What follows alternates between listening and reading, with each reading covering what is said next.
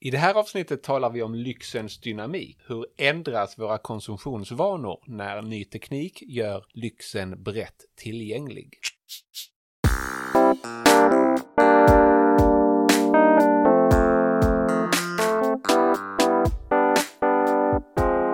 Då var det dags för ett nytt avsnitt av Berg och Wernberg. Jag heter Joakim Wernberg. Och jag heter Andreas Berg. Och idag ska vi prata om lyx, Andreas. Ja, intressant ämne, eller hur?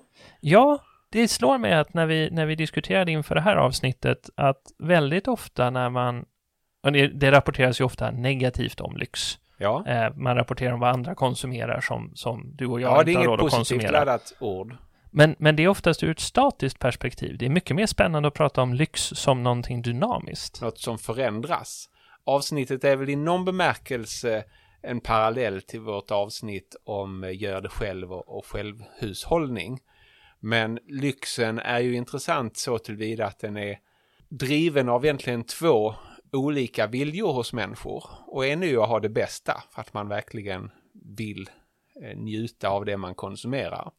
Det andra är ju att man vill signalera att man har råd till saker och ting som andra inte har råd till. Och det där är intressant tycker jag, för att det är när utvecklingen gör att en produkt eller en viss typ av tjänst kan bli tillgänglig för fler, då ser man helt plötsligt hur den här avvägningen kan skifta. Precis, då försvinner signaleringsvärdet. Jag pratade med en god vän som tycker om att äta kött. Ja. Och så konstaterade jag glatt att nu är vi ju verkligen på väg att kunna börja både odla och i viss mån använda 3D-skrivare för att återskapa eller bygga kött. Ja. Och då behöver vi liksom inte gå via en ko för att få våra hamburgare. Och på det sättet så skulle man kunna tänka sig någonting. Nu är det möjligt att det här redan har passerat sitt bäst före datum, men KB-biff är ändå någonting lyxigt idag. Ja. Eller en amerikansk bison. En amerikansk bison. Kan man skriva ut en sån i sin källare och den är lika god, så skulle jag säga att det är helt fantastiskt. Om man på ett blindtest inte kan skilja dem åt. Men det var så intressant, för när jag sa det då till min annars framstegs optimistiska vän, att det här ser jag som fantastiskt. Att alla då kan få KB-biff. Och något att hoppas på och hålla tummarna för. Exakt. Då var hans reaktion att det hade varit fruktansvärt, därför att en del av upplevelsen i att äta KB-biff, att köpa och konsumera KB-biff, är att alla inte kan, att det är någonting man inte kan göra en gång i veckan. Det har ju både med frekvensen och vilka som har tillgång till det att göra. Och då satte han ord på just statuselementet som Veblen kallade conspicuous consumption eller statuskonsumtion eller signaleringsvärde. Det vill säga du äter den inte bara, eller kanske inte ens primärt för att du tycker om köttet, utan för att det är så dyrt och unikt och svårt att få tag på. Och sedan så kan du ta en bild på den smarriga biffen och posta på något socialt nätverk, så ser andra vad du har råd att äta. Och det här har vi ju sett. Mat är ju ett bra exempel här. Verkligen. Med globaliseringen och mer information om var saker odlas eller var olika råvaror kommer ifrån, så har vi ju sett en typ av restaurang- och foodie-turism som handlar om att resa världen runt för att gå på restauranger som har en eller flera Michelin-stjärnor. Ja, och i de kretsarna så jublas det ju inte entydigt av att containerfartyg och handel tar den typen av mat hem till oss, till vår egen ICA-butik. Här är det lätt att blanda ihop. Då kan det låta som att lyxkonsumenterna är de mer miljömässigt medvetna eller klimatmedvetna, men då kanske det är snarare så att det skaver lite i knappheten i deras konsumtion, eller hotet mot knappheten för deras konsumtion. Precis. Det är det som är det intressanta. Vad driver egentligen ditt konsumtionsval? Och det som är roligt med ny teknik här är ju att över tiden, och det är därför vi kallar avsnittet lyxens dynamik, över tiden så ändrar ju tekniken kraftigt priserna, så att det som tidigare var några få i den rika eliten förunnat plötsligt är tillgängligt för den breda medelklassen. Och inte bara pris, eller det är ju priserna också. Det handlar inte bara om en effektivisering inom befintliga affärsmodeller, utan vi ser ju också nya typer av stordriftsfördelar som växer fram med digitala plattformar som gör att vi kan organisera framförallt tjänster på nya sätt. Som gör att medelklass och arbetarklass helt plötsligt kan ta del av både produkter och tjänster som tidigare var lyxkonsumtion. Precis. Därför att det var knepigt att få tag i dem. De var långt borta på en annan marknad, eller du hade behövt klara av att betala för en heltid för en person som städar ditt hem. Nu behöver du bara betala en liten andel därför att den personen kan skala sin verksamhet på ett annat sätt. Just så. Och vi har ju ganska många exempel på det här fenomenet, eller hur? Ja, låt oss ta oss igenom några stycken. Jag tycker ett bra exempel är musik. Jag minns ju när det var status att ha en jättestor samling av LP-skivor. Eftersom varje skiva var dyr och innehöll ett visst gäng låtar, och vill du ha en komplett samling så behöver du ha olika pressningar och olika versioner av låtarna. Och det där kan bli inte bara kostsamt monetärt utan även utrymmeskrävande. Så att de riktiga konnässörerna fyllde ju en källare med skivor, LP-skivor. Och sen idag, CD-skivor. Och sedan CD-skivor som ju då är ännu mindre utrymmeseffektiva på grund av de här idiotiska plastfodralen som de såldes i ganska länge i varje fall. Trots att själva skivan var mindre så tog det ju större plats att ha dem. Och man kan även se det här med filmer som var på VHS men sen på DVD, Blu-ray och även tv-spel, alltså de enskilda spelen till tv-spelskonsoler. Som kom i kartonger. Där har både jag gjort mig skyldig till och har flera vänner som hade bokhyllor fulla med sitt spelbibliotek, och sen tittar man på hur brorsönerna eller barn runt omkring en hanterar sina spel- och musiksamlingar. Ja. De gör ju 0 avtryck i det fysiska rummet. Och det är ju på sätt och vis fantastiskt, men det gör ju också att den som vill åt signalvärdet inte riktigt nöjer sig med att skaffa ett konto på Apple Music eller Spotify eller ens Netflix eller Game Pass på Xboxen eller vad det nu må vara. Därför att det har ganska många i medelklassen råd till. Så det är inte riktigt samma signal, och då måste de som vill åt signalvärdet göra något annat. Vad gör de då? Jag tror att vissa, i varje fall när det gäller musik, envisas med att hävda, möjligen sanningsenligt, att de lider av kompressionsgraden i Spotify och därför måste ha okomprimerad musik. Sen kan den ju vara det på en CD-skiva också, och vissa av dem går ju då tillbaks till LP helt plötsligt, och andra betalar extra för, Tidal, som är okomprimerad digitalt distribuerad musik. Men inte ens det är ju superdyrt, så att då kan man ju plöja ner ganska mycket pengar i högtalare, men det kunde man tidigare. Jag tänker mig att det är svårt att signalera på samma sätt nu som det var förr. Det är 2 tankar som slår mig, sidospår möjligtvis. Det ena är, jag har ju föreläst för förstaårsstudenter, bland annat på din kurs i Lund, om digitalisering flera gånger. Jag minns, dessutom alldeles över gatan. Ja, så är det. Ja.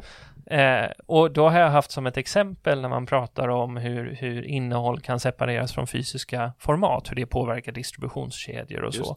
Då brukar jag fråga hur många som har varit inne i en CD-affär eller en affär med LP-skivor. Och det där funkade jättebra de första åren. Och det funkar fortfarande ganska bra med äldre om man föreläser på såna här executive MBA-utbildningar och så. Ja. Men nu har de yngre börjat räcka upp händerna, de rackarna, på att de äger LP-skivor och har varit inne i LP-affärer. Ja. Så det händer någonting där. Men jag funderar på, kopplat till det, kan det inte vara så att en del av lyxen i det här är den bestående naturen av samlingen? Därför att som det är nu så har jag förlitar mig helt på ett antal tjänster för min tillgång till tv-serier eller min tillgång till musik, spel, alla de här sakerna. Och det finns ju en fluktuation i det här. Det märker inte minst jag som gillar lite obskyr syntmusik. Att ibland försvinner en hel katalog från Spotify.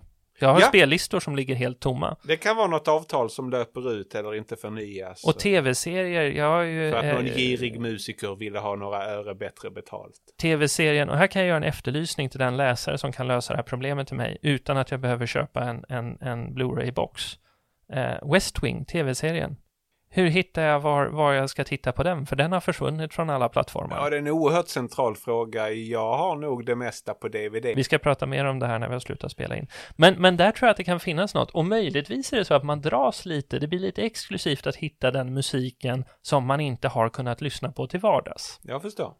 Så då finns signalvärdet kvar för de som vill åt det. Men om man bara gillar och har tillgång till väldigt mycket musik så är ju Spotify en ganska fiffig uppfinning, får man ändå säga. Det är ju det. Vad har vi fler för exempel? Hamburgare till exempel. Hamburgare är spännande. Där såg vi ju då egentligen en stordriftsfördelsutveckling. Ja. Där McDonalds Med måste de sägas amerikanska vara kedjorna i spetsen. stereotyp, precis. Där man gjorde den här maten billigare och billigare och det är lite Ja. därifrån den här nidbilden av fast food kommer. Ja, men nu har de Nu försvinner ju McDonalds från framförallt svenska stadskärnor. Mm. Och helt plötsligt så, vi var åt på en annan hamburgerrestaurang där det verkligen är tydligt att varje hamburgare är köttfärs Helt som unik. man har gjort en burgare av. Det ska vi inte säga att det var Tugg i Lund. Ja, det kan vi De göra. har inte sponsrat oss för 5 öre, men det var så pass gott att jag gärna nämner det. Sen märks det ju på McDonalds att de kämpar med det här. De lanserar gourmetburgare för att hjälpligt hålla takten med alla hipsterburgare. Både McDonalds och Burger King blev ju dyrare och dyrare ett tag också. Ja. Samtidigt som Max verkar gå rätt bra. Och de har ju någonstans satsat. De har gjort en kompromiss. De är någonstans mitt emellan Tugg och McDonalds eller Burger King. Ja. Sen har vi skräddare och personal shoppers.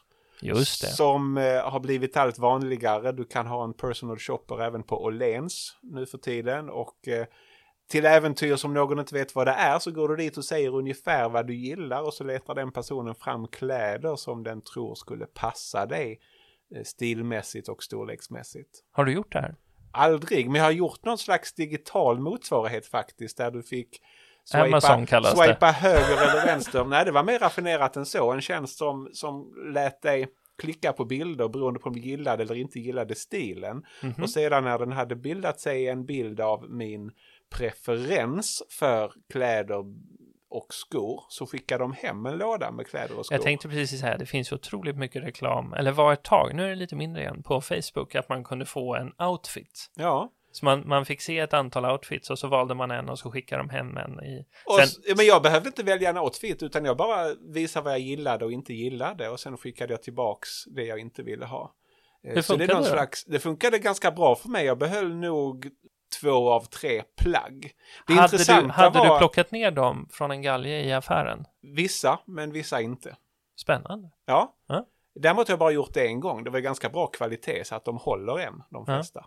Det är ju också, man kan också notera att för de flesta kostymaffärer eller butiker som säljer kavajer eller kostymbyxor som inte är de allra billigaste så kan du ju få dem måttanpassade så att du hittar en storlek som är typ din storlek. Just det. Och så skräddarsym. Sen går det ju att beställa skräddarsytt mycket billigare än vad det gjorde förr också. Exakt. Men det där håller ju definitivt på att bli mer av en folkkonsumtion-trend. Ja, och det är nu det blir intressant därför att nu ska vi försöka dra ut den här trenden och sia lite om framtiden. Därför att om det är på det här sättet då bör man ju kunna dels spå vad som i framtiden kommer att vara brett konsumerat i medelklassen. Därför att vi vet att det idag är smalt konsumerat av överklassen. Precis.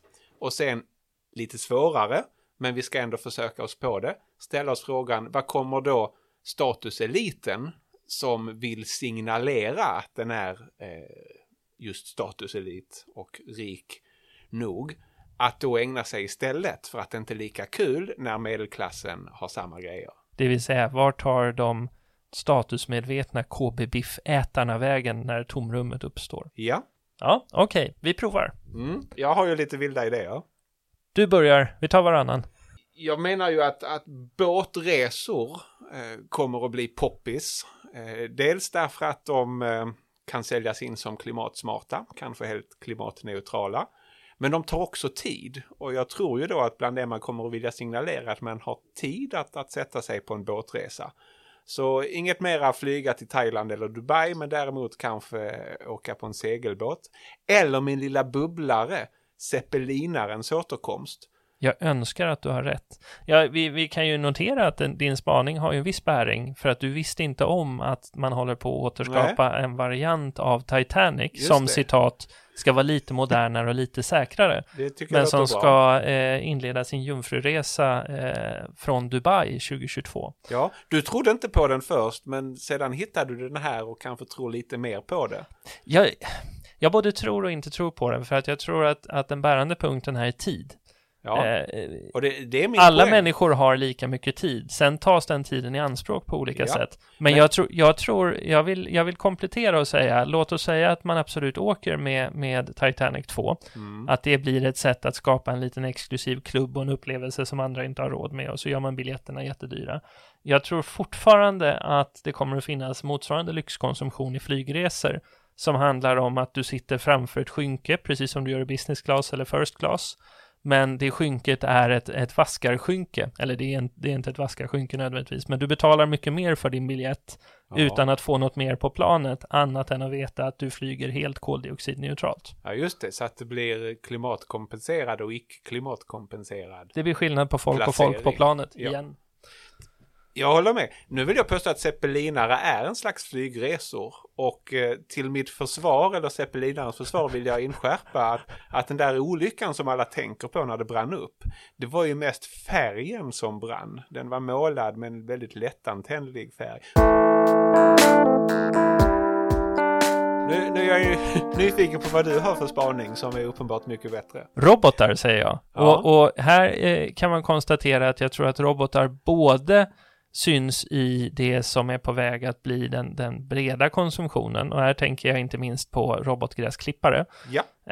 Robotgräsklipparen i det fallet är ju ett sorts substitut eller en variant av trädgårdsmästaren. Exakt, så robotgräsklipparen har egentligen hoppat in direkt till medelklassen. Yes. Medan de väldigt rika kanske fortfarande har en trädgårdsmästare. Men jag tänker mig att de också kommer vilja ha robotar.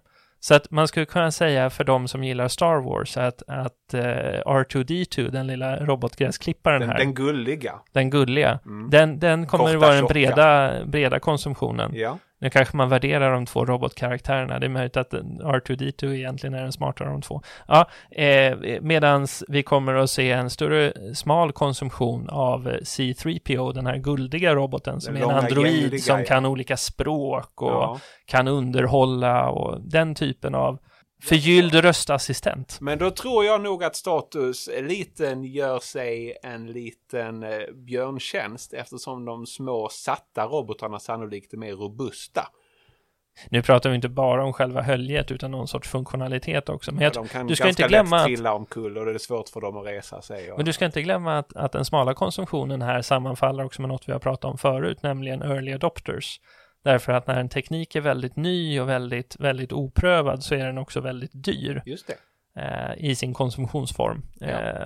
Och då kommer företagens behov av early adopters för att testa produkten sammanfalla med en sorts lyxsignaleringskonsumtion. Så den statusjagande överklassen gör egentligen den breda medelklassen en tjänst som betatestare. Det är kanske de som kommer leda vägen för såna här saker som Neuralink, alltså chip i hjärnan eller chip under huden. Det har ju varit billigt att chippa sig, men det kanske är i den smala konsumtionen de stora tillämpningarna kommer att... Vi får se. Ja, jag tror mer på min nästa idé. Vad är det då? Paddelbanor. På den egna tomten. Ja, paddelbanor överallt. Hur mycket paddel behöver vi? Det är svårt att säga. Det är resultatet av den experimentella processen på marknaden. Och vem är jag att döma över det? Dock noterar jag att det har varit status att ha en egen tennisbana under lång tid. I Båstad brukar jag promenera någon gång varje sommar och tittar lite avundsjukt på den där villan som har en egen grästennisbana på sin tomt. Nu tror jag inte att det är det som kommer att sprida sig, men paddel sprider ju sig. Och medan pooler är ganska vanligt på medelklassens tomter så tror jag att i framtiden så kommer det vara vanligt att ha en egen paddelbana. Kanske med en liten bastu i anslutning. Vi har fått en paddelbana på Sommarhusön. Så vi får väl se om den blir kvar. Det styrker i någon bemärkelse. Men alla era grannar i Bjärred kommer att ha dem 10 år på tomten. Ja, de har ju skaffat pool under pandemin. Ja, det är väl inte helt omöjligt. Jag slänger in virtual reality och tänker mig att kanske är det så att medelklassen först fångar upp någon sorts bas-VR. Det finns ju idag PlayStation, har ju haft en egen VR-hjälm som jag tror att man inte riktigt... Den har behandlats lite styvmoderligt i övergången från PlayStation 4 till 5, men det kommer säkert någon ny variant. Däremot finns det ju väsentligt bättre VR-utrustning. Och jag tänker mig att det finns en nisch för, eftersom den fortfarande är väldigt dyr, så skulle ju tillverkarna kunna spela på det genom också erbjuda exklusiva VR-tjänster och upplevelser som då kommer vara för en mindre grupp. Jag tror du har rätt. Det är väl dessutom så att du behöver inte bara skaffa hårdvaran, utan du behöver också ett rum med ganska gott om plats för att kunna fullt ut utnyttja en VR-utrustning. Så är det. Jag ska drista mig till att säga så här. Jag tror att de riktigt fina VR-lösningarna kommer att vara en smalkonsumtionslösning närmsta åren. Men att augmented reality kommer att hoppa direkt in på medelklasskonsumtionen. Alltså att du kan använda glasögon eller din mobilskärm för att hålla upp och titta på kameran, och så kan du se inte bara verkligheten utan ett lager av någonting virtuellt som spelar in i verkligheten. Som Pokémon Go. Just det. Nästa exempel. Tesla. Just det. Jag tror det kom en nyhet idag faktiskt att Tesla hade fått en jätteorder från ett biluthyrningsföretag. Aha. Och det visar ju då att Tesla inte går den väg som jag och ganska många för kanske 5 år sedan trodde. Nämligen att de skulle bana vägen men sedan misslyckas med att ta den stora marknaden. Nu ser det ut som Tesla också blir folkelbilen för åtminstone den övre medelklassen. Vad som däremot ser ut att vara smal konsumtion är ju rymdturism. Den ser ju ut att börja, den är ju redan där, att det är den här smala konsumtionen. Men jag tror den kommer att växa och bli en lyxupplevelse. För du kan tillhöra en grupp som har gjort något som andra inte har gjort. Det är väl redan så att en och annan riking i Sverige har egen helikopter och eget flygplan för att snabbt ta sig fram i skärgården. Det stämmer. Jag oroar mig tillräckligt mycket för att båtmotorn ska klara varje övervintring, så jag stannar där. Men något annat kanske lite mer marknära. Designmöbler och att ropa in möbler på auktion har ju blivit mer och mer brett fenomen. Det är inte bara få förunnat idag. Jag tänker mig att en ny typ av lyxkonsumtion är att ha en artist eller designer som kommer hem till dig och lyssnar in dina behov och bygger unika möbler för dig. Och det beror ju dels på då att det uppstår en möjlighet att en ny yrkesgrupp som kan vara den typen av designer, men också på att tekniken med 3D-skrivare och möjligheten att designa nya spännande unika objekt som vi inte hade kunnat bygga förr skapar den här lite spännande möjligheten till möbler du aldrig sett. Jag delar nog den spaningen, så att här finns ganska mycket att återkomma till. Dock får vi hålla på och podda i 10-20 år innan vi kan utvärdera det här. En sak som jag tycker är intressant med den tekniska utvecklingen är att förutsatt att folk åtminstone i viss utsträckning bryr sig om den faktiska konsumtionen och inte bara signalvärdet, då tror jag det är så att väldigt många i de allra rikaste folkskikten idag konsumerar väldigt snarlikt det man konsumerar i medelklassen. Jag skulle gissa att de rikaste företagsledares barn också tycker om att spela på en Xbox eller PlayStation av den senaste modellen. Och att man spelar ungefär samma spel som du och jag, eller åtminstone våra små kusiner, det vill säga FIFA och Fortnite. Och kanske har man lite större skärm, men det finns ganska snabbt avtagande marginalnytta på hur stor tv du kan spela ett spel på. Är du säker på det?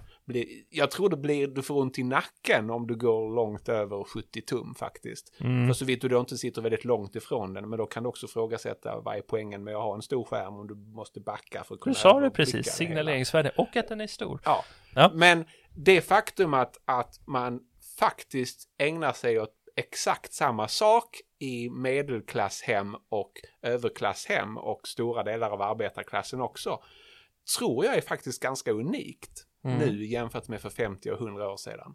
Så en läxa att ta med sig här är inte... när man pratar om tillväxt och välståndsutveckling så kan man ju höra från många debattörer att vi lever idag på ett sätt som kungar på medeltiden inte hade kunnat drömma om.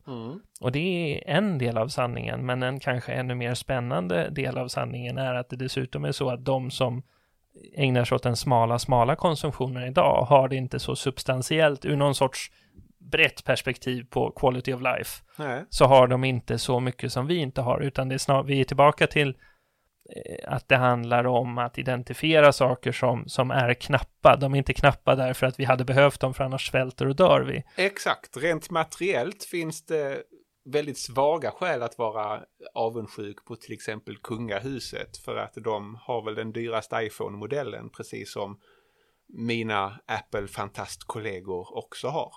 Och när ett företag som Apple eller andra elektronikföretag försöker skapa smalkonsumtion, då gör de ju det genom att sätta en design på ett skal. Eller att sätta juveler på, jag kommer ihåg någon sån här lyxkonsumtionsprogram jag såg på SVT när någon köpte en sportbil full med juveler. Den var fantastiskt ful. Och jag försökte förklara för någon som var irriterad på det där att det är fantastiskt att någon betalar för det där, för det betyder ju att de inte sitter på pengarna utan det här går ut i ekonomin. Och sen har du den intressanta nischen som jag aldrig fullt ut har begripit, men som jag antar att man ändå tjänar storkovan på. Skins och liknande krimskrams som bara ändrar kosmetiska grejer i datorspel. Jag ska slänga in en annan spaning som jag tror kommer att bredda konsumtionsskillnaderna igen. Och det handlar inte så mycket om lyxen i vad vi gör med fritiden, utan jag tror att vi kanske möjligtvis kommer att se en breddning i konsumtionsskillnader i välfärdstjänster. Utbildning, vård och omsorg och den typen, alltså äldreboenden, vilken typ av vårdtjänster du söker eller hur mycket medel du kan lägga på utbildning. Det tror jag du har rätt i. Men det är delvis orsakat av att vi har haft en universell välfärdsstat under så lång tid som har sålts in, delvis korrekt, med argumentet att vi nu skattefinansierar den bästa sjukvården för alla. Men det blir allt svårare i takt med att tekniken möjliggör mer och mer, som vissa dessutom vill unna sig men som inte ryms för alla inom det skattefinansierade paketet. Och 2 saker bör man observera med den skillnaden. Det första är att det fortfarande blir bättre och bättre för de som har den breda men kanske inte lika avancerade konsumtionen av de här tjänsterna. Det andra är att de som konsumerar mer och gör det på grund av teknikutveckling, så att de vill åt tjänster som ännu inte har kommit in i den breda välfärdsutbudet. Den spärr de kliver över har inte bara att göra med teknik eller kostnader, den har i väldigt hög grad med reglering att göra, så att det är svårt att få ut nya innovationer i de här reglerade marknaderna. Så det kanske är en typ av konsumtionsdifferentiering som vi egentligen inte skulle behöva se. Och så småningom kommer det sannolikt att leda till produktutveckling som kommer även den breda massan till del. Det hoppas vi. Ska vi avrunda med att ge varsitt tips på vad det faktiskt är lönt att lägga pengar på? Vår signaleringskonsumtion, jag kan börja. Om man tittar på i förhållande till ingående material och funktion och kanske möjligtvis också historisk utveckling de senaste många åren, så skulle jag säga att min onödiga konsumtion eller min smala konsumtion här är reservoarpennor. Jag tycker att det är värt det därför att de skrivdon man ägnar sig åt, om man har ett jobb där man ska sitta och tänka och komma på saker, så är det bra att variera tangentbordet eller whiteboardpennan med en anteckningsbok, och att då leta efter pennor som mer eller mindre känns som att de är en naturlig förlängning av din arm och därmed ditt tänkande. Jocke, hur mycket kan man rimligen lägga på en reservoar pengar? Väldigt mycket pengar. Kan man få på en 10-potens när? Man kan utan att skämmas, givet att man har hanterat och sparat och varit en duktig privatekonomiskt balanserad person, så kan man ju utan vidare lägga till att börja med 500 kronor på en penna som är helt okej. Men man kan också lägga 5000 kronor på en penna som är mycket, mycket mer fantastisk. Börjar man gå över de summorna skulle jag säga att det finns en avtagande marginalnytta. Det är intressant. Jag har viss förståelse för det, men jag skulle aldrig göra det, dels på grund av risken att jag blir av med den. Möjligen skulle jag ta mer och bättre hand om en penna som jag lagt så mycket pengar på, men jag är inte alls säker. Så att min favoritpenna är nog och förblir Vision Uniball Elite för ungefär 29 kronor. Den ger en enorm skrivkomfort. Däremot så tycker jag att man med fördel kan lägga mycket pengar på högtalare till exempel. Teknikutveckling går inte så rasande fort där, utan en bra högtalare är en tung och robust pjäs som man sedan kan ha med sig genom många olika tekniker. Den funkar lika bra till grammofonspelare, som CD, som streamingtjänster. Och sen har jag också faktiskt köpt en riktigt dyr rakapparat. Hur mycket ska man lägga på en riktigt bra högtalare och hur mycket ska man lägga på en riktigt bra rakapparat? Ja, där kan du lägga 100 000 verkar fånigt, men gott och väl på rakapparaten, absolut. 10 000. Rakapparat kan du också lägga några tusen på och du får något som är mycket, mycket bättre än om du lägger några hundra. Och som du ändå ska skrapa dig med i ansiktet ett antal gånger i veckan. Ja, Exakt. absolut. Ska vi säga så? Vi säger så. Tack för att ni lyssnar.